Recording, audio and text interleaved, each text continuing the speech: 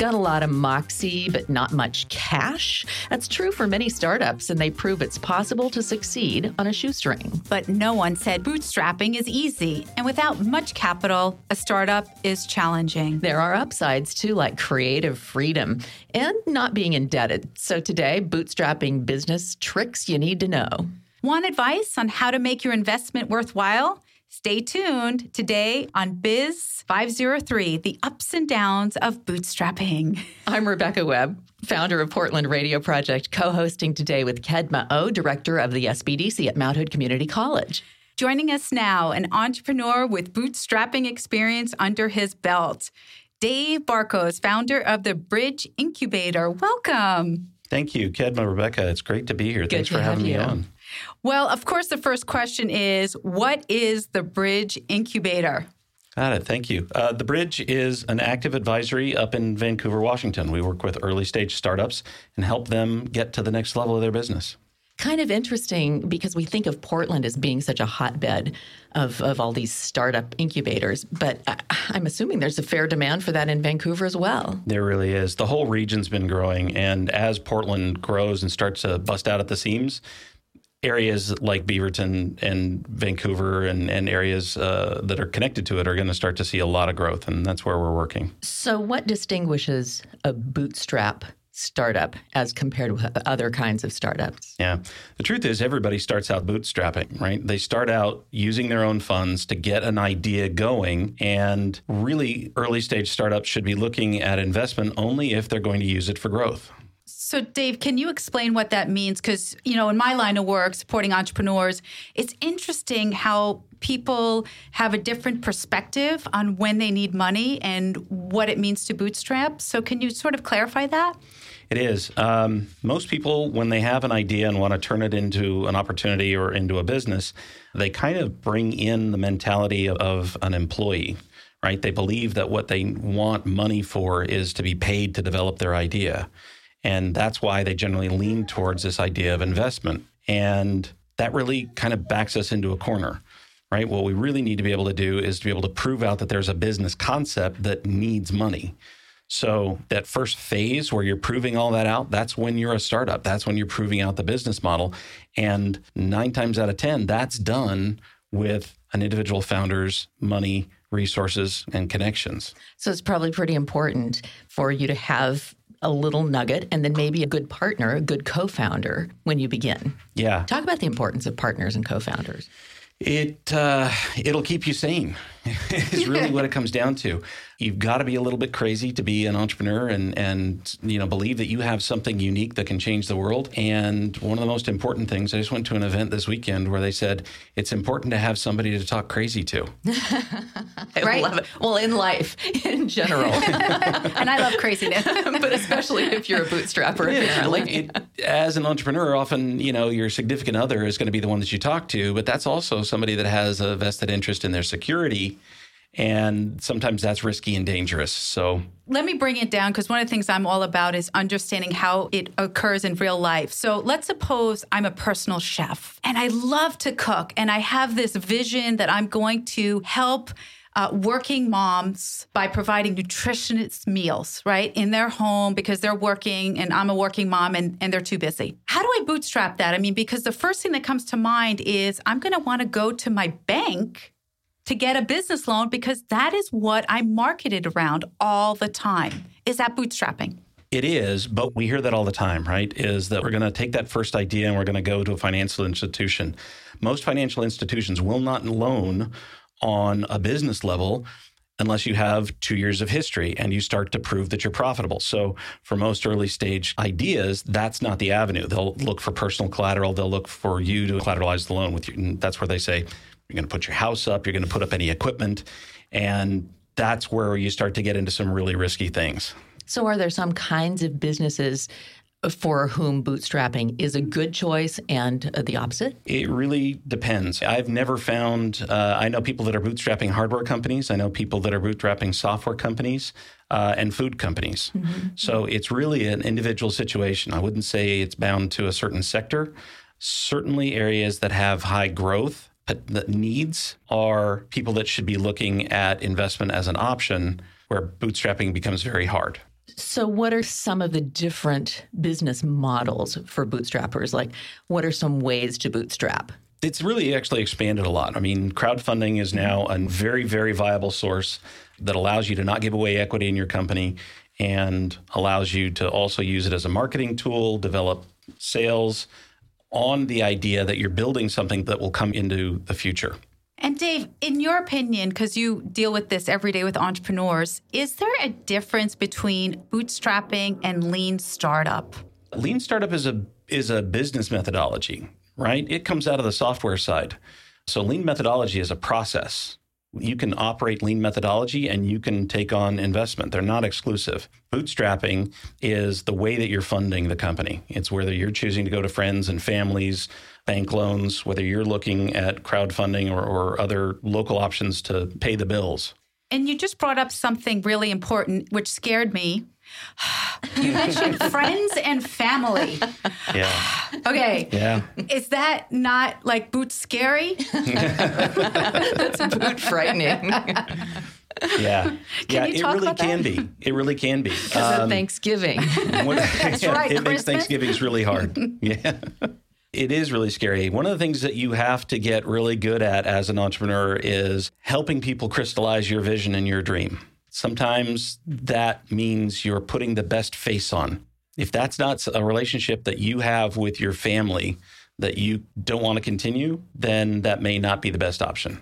Let's talk a little bit more about crowdfunding, because that is such a big part of our world today. And there are a proliferation of ways to do that. Can you talk about first, I'd love it if you could just maybe encapsulate the history of crowdfunding and then talk about some of the options. Yeah, absolutely. There were a few early stage platforms that allowed for crowdfunding, Kickstarter obviously being one of the most notable. What used to happen is that people would throw an idea up and the people would find out about Kickstarter and they would hunt through ideas. And so it became, this treasure trove of great ideas. That allowed for a lot of proliferation. So now we have a number of other platforms, GoFundMe, Indiegogo being just a few. And each one now has its own very different usage. For socially conscious, you would possibly go to GoFundMe. If it's a product company, you might go to CrowdSupply, which is actually a local company that does amazing work inside of crowdfunding. But what it is really early stage market discovery. And that's what's so vital. It allows for an infusion of cash for early stage companies to figure this out. Are there some statistics on how many people are successful at this point with crowdfunding, or what kinds of companies are able to launch with crowdfunding? I don't have any statistics, but I do know anecdotally that a large number of Kickstarter campaigns are unfunded. They go unfunded, and partially because of the scale, but partially because people approach it the same way we do, that it's the idea that matters and not the business. They don't understand that you don't just come up with an idea, put it on Kickstarter, and then hope you get your funding. It actually requires a really concerted and conscious effort of communication and a strategy and individuals that are going to support the campaign before it even launches. So what I'm hearing is a lot of the pros, and I'm curious to know, in your opinion, what cons there are, specifically because I know of a case, which I won't disclose, where a company raised millions of dollars actually on Kickstarter and couldn't deliver the product to their clients. Significant issues. Talk to us about cons that may arise when we're bootstrapping. Well, you have to like top ramen and mac and cheese. It's definitely, you have to understand that bootstrapping is going to be cash poor. You actually judge the metrics of a bootstrap company very differently. If you're looking at a company that is seeking investment, you're going to look aggressively at what the growth potential is, what the month-over-month sales are, and how that trajectory and the traction is happening in the marketplace. For a bootstrap company, you're going to concentrate on cash flow, on profitability. You're going to look at, the little intrinsic wins that happen. Companies that pay attention to just that crowdfunding goal, generally those people haven't thought through that delivery process, and they haven't set themselves up, because we now have a history of companies that have raised 800, 1,000 times their goal, and it puts them into another world. You got to be thinking about that going in. Yeah, I'm glad you mentioned that cash flow rate and what business people call the burn rate, because that is, talk a little bit more about that risk. Yeah, you need to be able to understand the economics of your business. All too often, people don't. They get so enamored with their idea that they don't pay attention to how much it's costing them to create that. And if you are not paying attention, then it's not a business. A business is proving out that you can do something again and again profitably. So when do we do this? At what point, at what stage? Is bootstrapping only really in the infancy of a business, or can it go throughout the cycle of a company? Well, I think that's really important. When we're looking at the reason for bootstrapping is because you need money to do what you do. Well, that's the purpose of a business, is to generate a profit, right? So bootstrapping is a means to an end. The end is to be profitable. So the number one solution is sales. Whatever you're doing, you've got to be concentrating on what moves the meter, on getting those customers and increasing your sales and revenue. So we talked a little bit about some of the risks of bootstrapping, but talk about the benefits that I alluded to in the beginning with the creative freedom and why it's so rewarding to some people to keep control of their startup. The interesting thing is we talk about kind of that oppressive model of taking investment and what it gives away control of the company. In the early stages, a company that hasn't taken on investment has the ability to do what's in the best interest of the company if that's not for a profit motive. As soon as you take an investment, you now have a fiduciary responsibility to produce a profit, and that can change the direction of the company. Great advice and expertise from Dave Barkos. Stick around, can you, for a little bit? We've got a couple of bootstrappers that we're going to hear from, and we'd love to have you come back in a few minutes. I'd love to. Okay, Thank you. We'll do that right after a short break.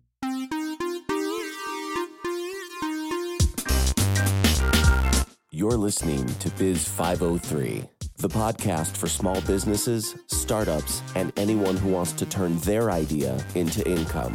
Biz 503 on PRP.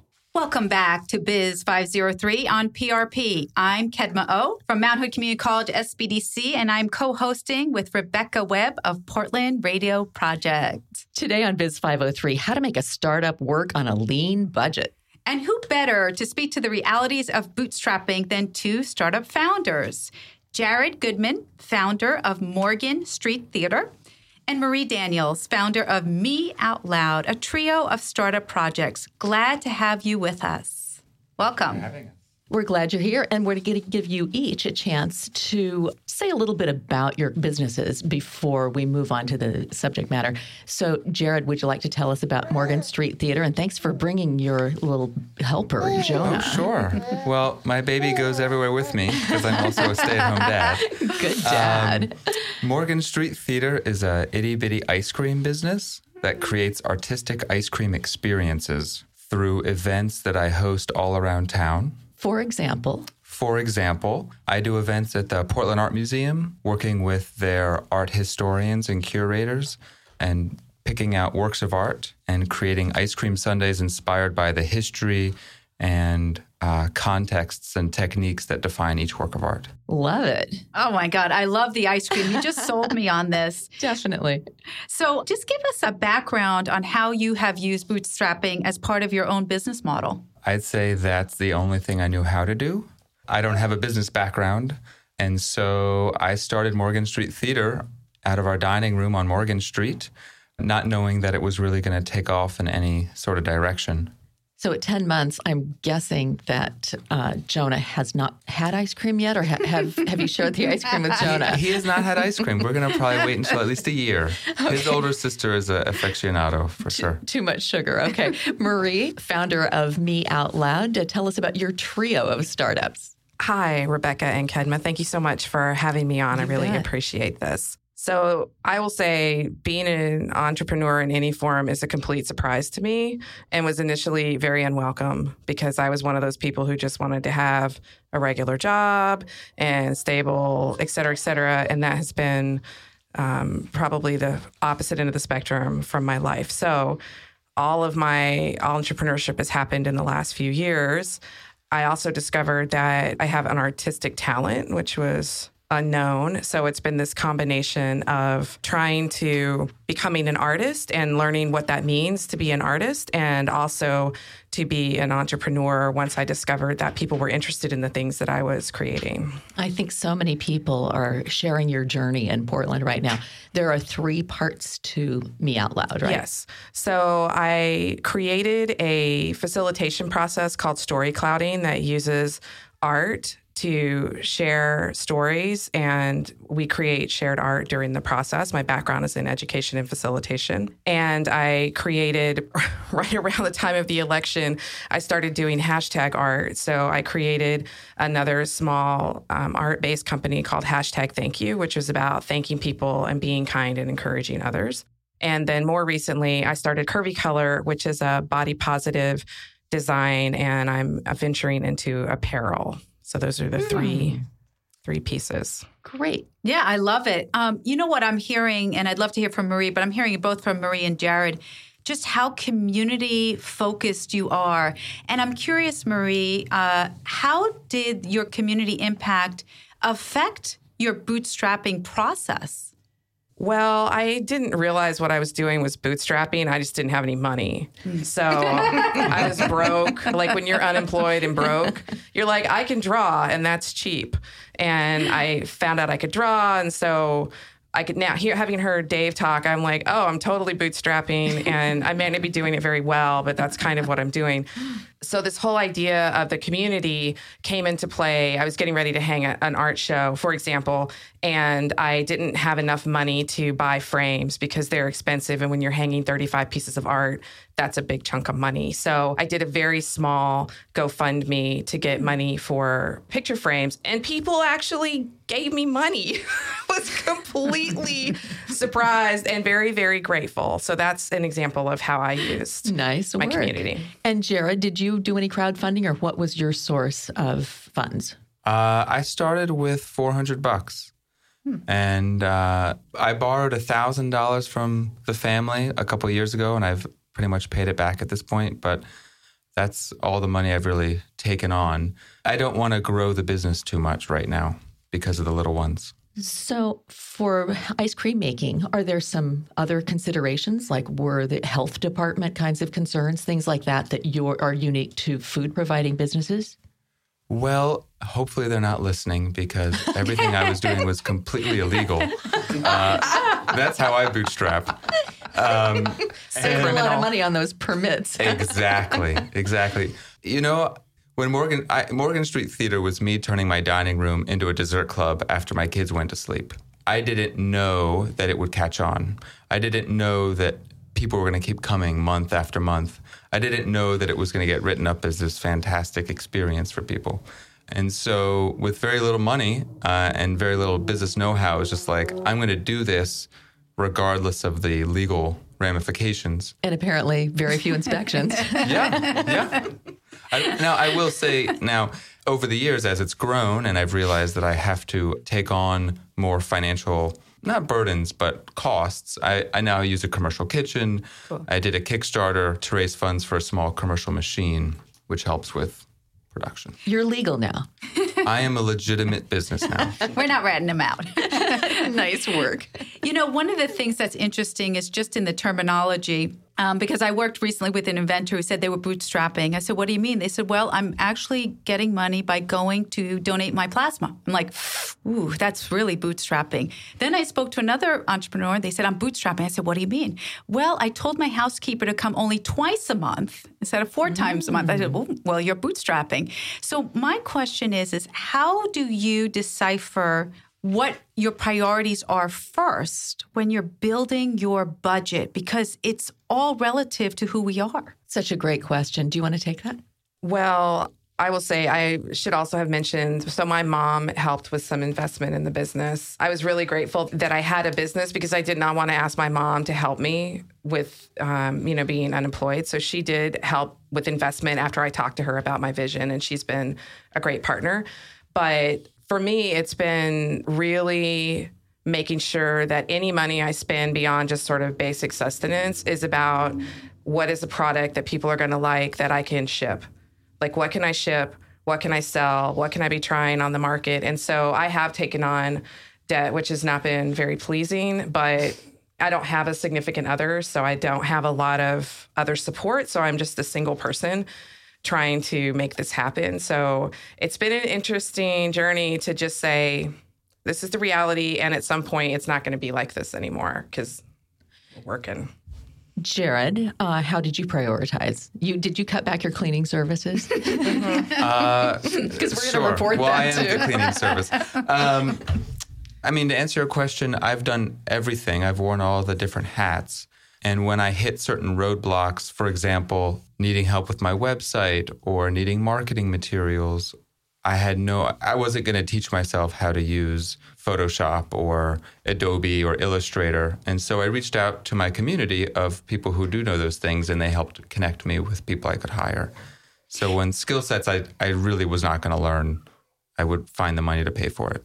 And then, Marie. So I was going to say, just off of what Jonah had mentioned, so one of the reasons I think that I felt really confident is because I do have a very wide skill set. I've been a technology educator for a long time. So I did have a lot of the skill sets around putting together a website, turning art into publications, things like that. So I feel very, very grateful for that, so that I didn't have to pay for those services, because I don't think I could have afforded that. Yeah, I just think that's a really good question, is when do you as an entrepreneur decide whether it's worth saving the money and learning a new skill, and when you should just go ahead and hand that off? And I'd love to hear your thoughts on that, Jared. As a matter of fact, I'm taking a business class right now.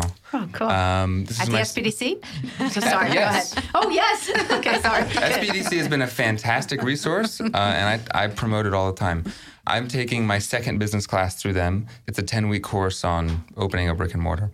It's been a phenomenal resource, not only because I get educators who work in the field, but I get this free business advising that's kind of been worth every penny, although completely free. Nice. Jonah likes it too. He loves it. And Kedma, do you want to say another word about that? Because, I mean, obviously, as leader of the Mount Hood SBDC, that's a main... I think it's a good point. And actually, I am based at Mount Hood, but I lead the innovation for 19 centers. And what I love about it is highly credible, top-of-the-line advisors, and someone is subsidizing for all that advising at no cost. So, yeah, it's a great resource, and I love to plug it. And what about advice on that question of when you should recognize whether you should go ahead and do the task because it saves money, or whether you should go ahead and branch out and learn something new like Photoshop? Excellent question. The way I look at it is I say very simply, what's your time worth?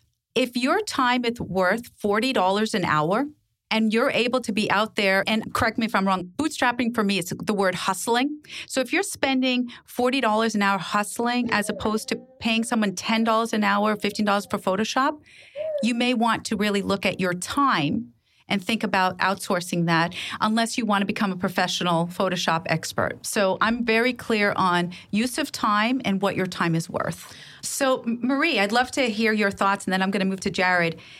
For people listening right now that have a vision, have a dream, what would be the top maybe 3 steps you would recommend for them to move forward in the bootstrapping process? So I tried starting a business several years ago, and it was just not successful because I didn't have any idea what it would really mean to do that. And then when I figured it out, I didn't want to do it. So I left that. I feel like it is like thinking about what your vision is. For me, it didn't start as a large vision. It started as doing art and then getting feedback from people. Oh, we really like this. We really like this. So I think that before people launch, it is critical to talk to other folks about what your vision is. See if you can even share that, like what Jared was doing, which was doing this dessert club once a month. And that slowly grows into a bigger vision as people respond to it. So doing art and then having people respond well to it. And then the vision sort of grew out of that. So I think if you have a bigger vision, one of the critical things is to try to get feedback from other people around that so that you can start to see how you could bring that into the world. Like how that really works. So let me rephrase for the audience. What I'm hearing is, first, figure out your vision. Second, get feedback on your vision. And third, cross-correct the vision if necessary based on the feedback you received. Would that make sense? Or do you want to add? I would just add to that that you need to be willing to adapt to the feedback that you get from people. Like that's really, really important is that you're able to sort of pivot when you're getting positive feedback on one piece or you're getting no feedback or negative feedback on a different piece. Excellent. So no matter what phase of business you're in, you may need resources, mentors, and more for bootstrappers when we come back.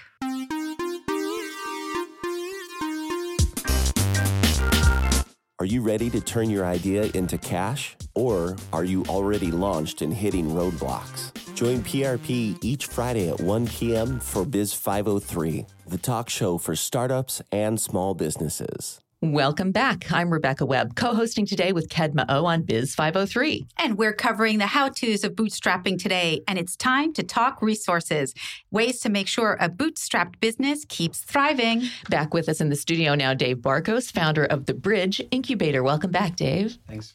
Marie Daniels, creative mind behind Me Out Loud.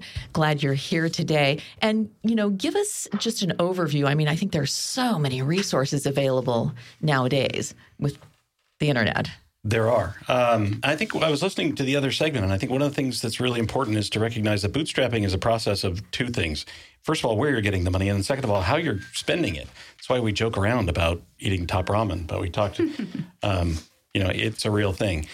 When it comes to bootstrapping, get educated on where you're going to get those funds from. Talk to the friends, find out if they are an option to come in. And I always say, don't treat friends as investors. Don't treat families as investors. They're different, right? You just heard two stories of people that took money from family, and the expectation was that was a loan and it was getting paid back. Mm-hmm. That's fine. Mm-hmm. And so I think that's important to pay attention to. Okay, so friends, family, we've talked about crowdfunding. Other things that we should look at? Or is that Kedma? Yes. You're on. I have to say something. Sorry. Grants. So one of the things I'm going to plug is a program called the Individual Development Account. It's a wonderful grant program that was combined through the federal government for a hand up, not a handout. And you can look it up, IDA, and there is a program for entrepreneurship where essentially every dollar you put into a secured bank account, depending on the program you work with, often they'll match you 3-to-1, but it could be as high as 5-to-1. And it's a wonderful program. So it's called a Match Savings Grant Program, and I recommend it to a lot of our clients. Okay, so Match Savings Grant was Individual Development Account, Match Savings Grant. So you have to qualify based on household income. But the cool thing is if Rebecca qualifies, every single person in her household that is 14 and older gets to qualify as well. So it's a wonderful program, and most of the time you can get upwards of $9,000 in grant form, and that is great for bootstrapping. And is that a federal resource? Yes, it's a combination, and actually one of the programs in Oregon you can look at is CASA. They have multiple IDA programs, but also if I want to plug, MESO is a great program for the IDA, Hispanic Chamber of Commerce, Mercy Corps Northwest. So the great news is that the program is available, but there sometimes is a waiting list. I was just going to say there's one other thing that I was thinking about in terms of intellectual capital is looking to the business programs at the universities. Mm-hmm. So I've got an application under consideration for one of the senior capstones at PSU, and they will come in often and take your business and run you through your paces and come up with plans for you. And Kedma, do you want to? Well, I have to because I taught it. So, of course, hello, Dr. Appleyard, if you're out there. You are wonderful. And yes, it's a fantastic program and what a wonderful resource. And to your point, what a great way to bootstrap. So not only business support or marketing, but there's everything from engineering support down to cybersecurity. Quick question about the federal resource. Are we concerned that those kinds of grants will be diminishing? Well, you know what? That's a great question. I have to tell you, when our president came into office, first thing I did is I looked at the list to make sure my actual department, SBA, was not scratched off. So I think the reality is that I believe it's going to be around, but things change. And what's important is if it's available, you want to look at it. Okay, what about in the community? Are there other things? You talked about capstone program at universities locally. Are there other things that you want to recommend, Dave? Well, I want to second the working with the colleges. A lot of times the research centers or the community labs or things like that are available to entrepreneurs that are working as students. So if you have a hardware startup, working with somebody who has a drone company, and they are working with some of the circuitry, they're having a PSU student that actually has access to their labs. So it's not grant, it's not money, but it's subsidized because they have access to those sort of resources. Yeah, and I think alongside, if we're looking at bootstrapping, I have to plug Portland Development Commission. In 2008, I was privileged to get into a special program for commercial condominium, basically to own my own office, and the interest was fixed at 0.04%.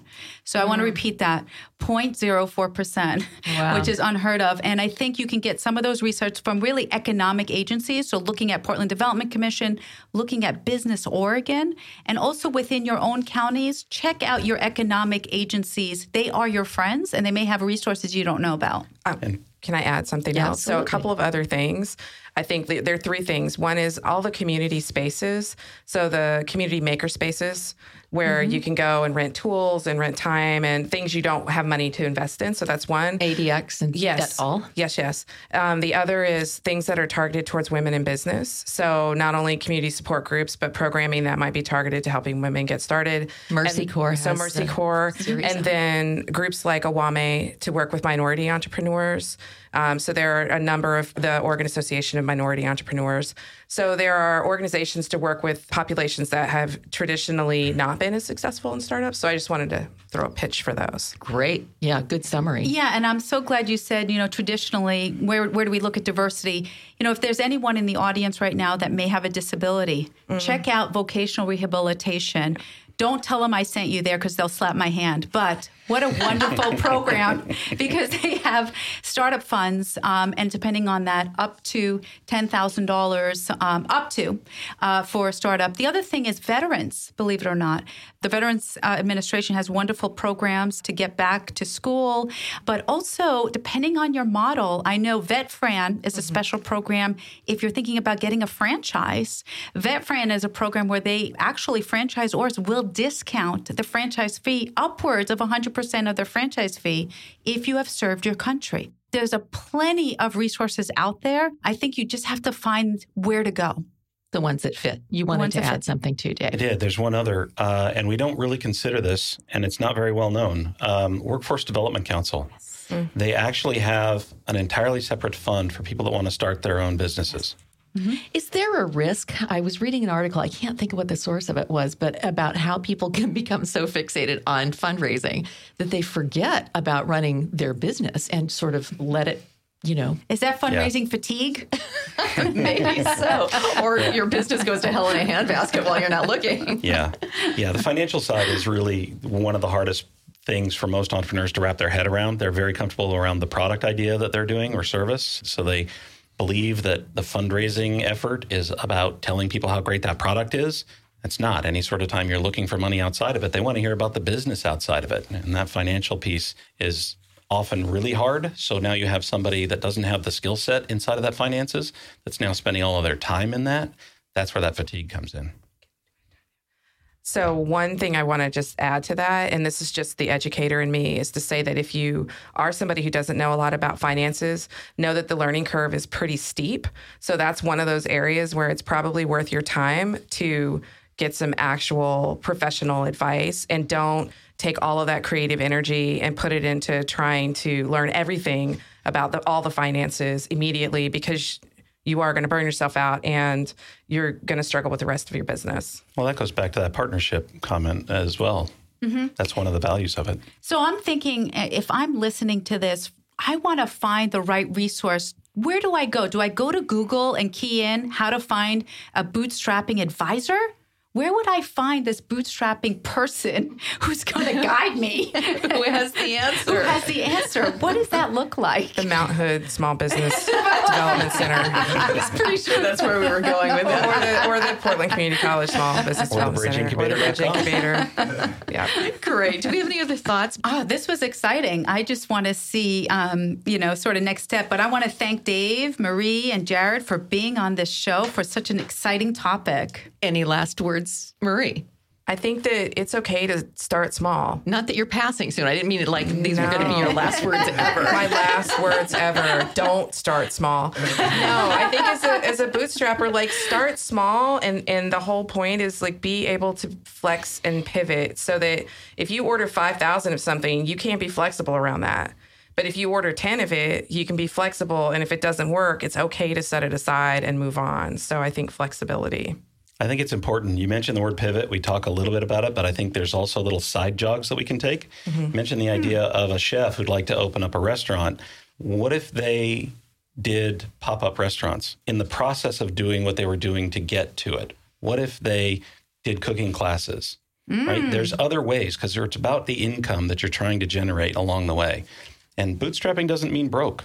Yeah, great ideas. Next week on Biz 503, we're going to keep the financial conversation rolling and ask experts for advice on how to profit from licensing an idea or manufacturing it yourself. Thanks so much, Marie and Dave, and also to Jared and Jonah, who had to go make some ice cream. Appreciate everybody joining us today for Biz 503 on PRP. Have a great weekend. Great. You too. Thank you. Thanks for having us.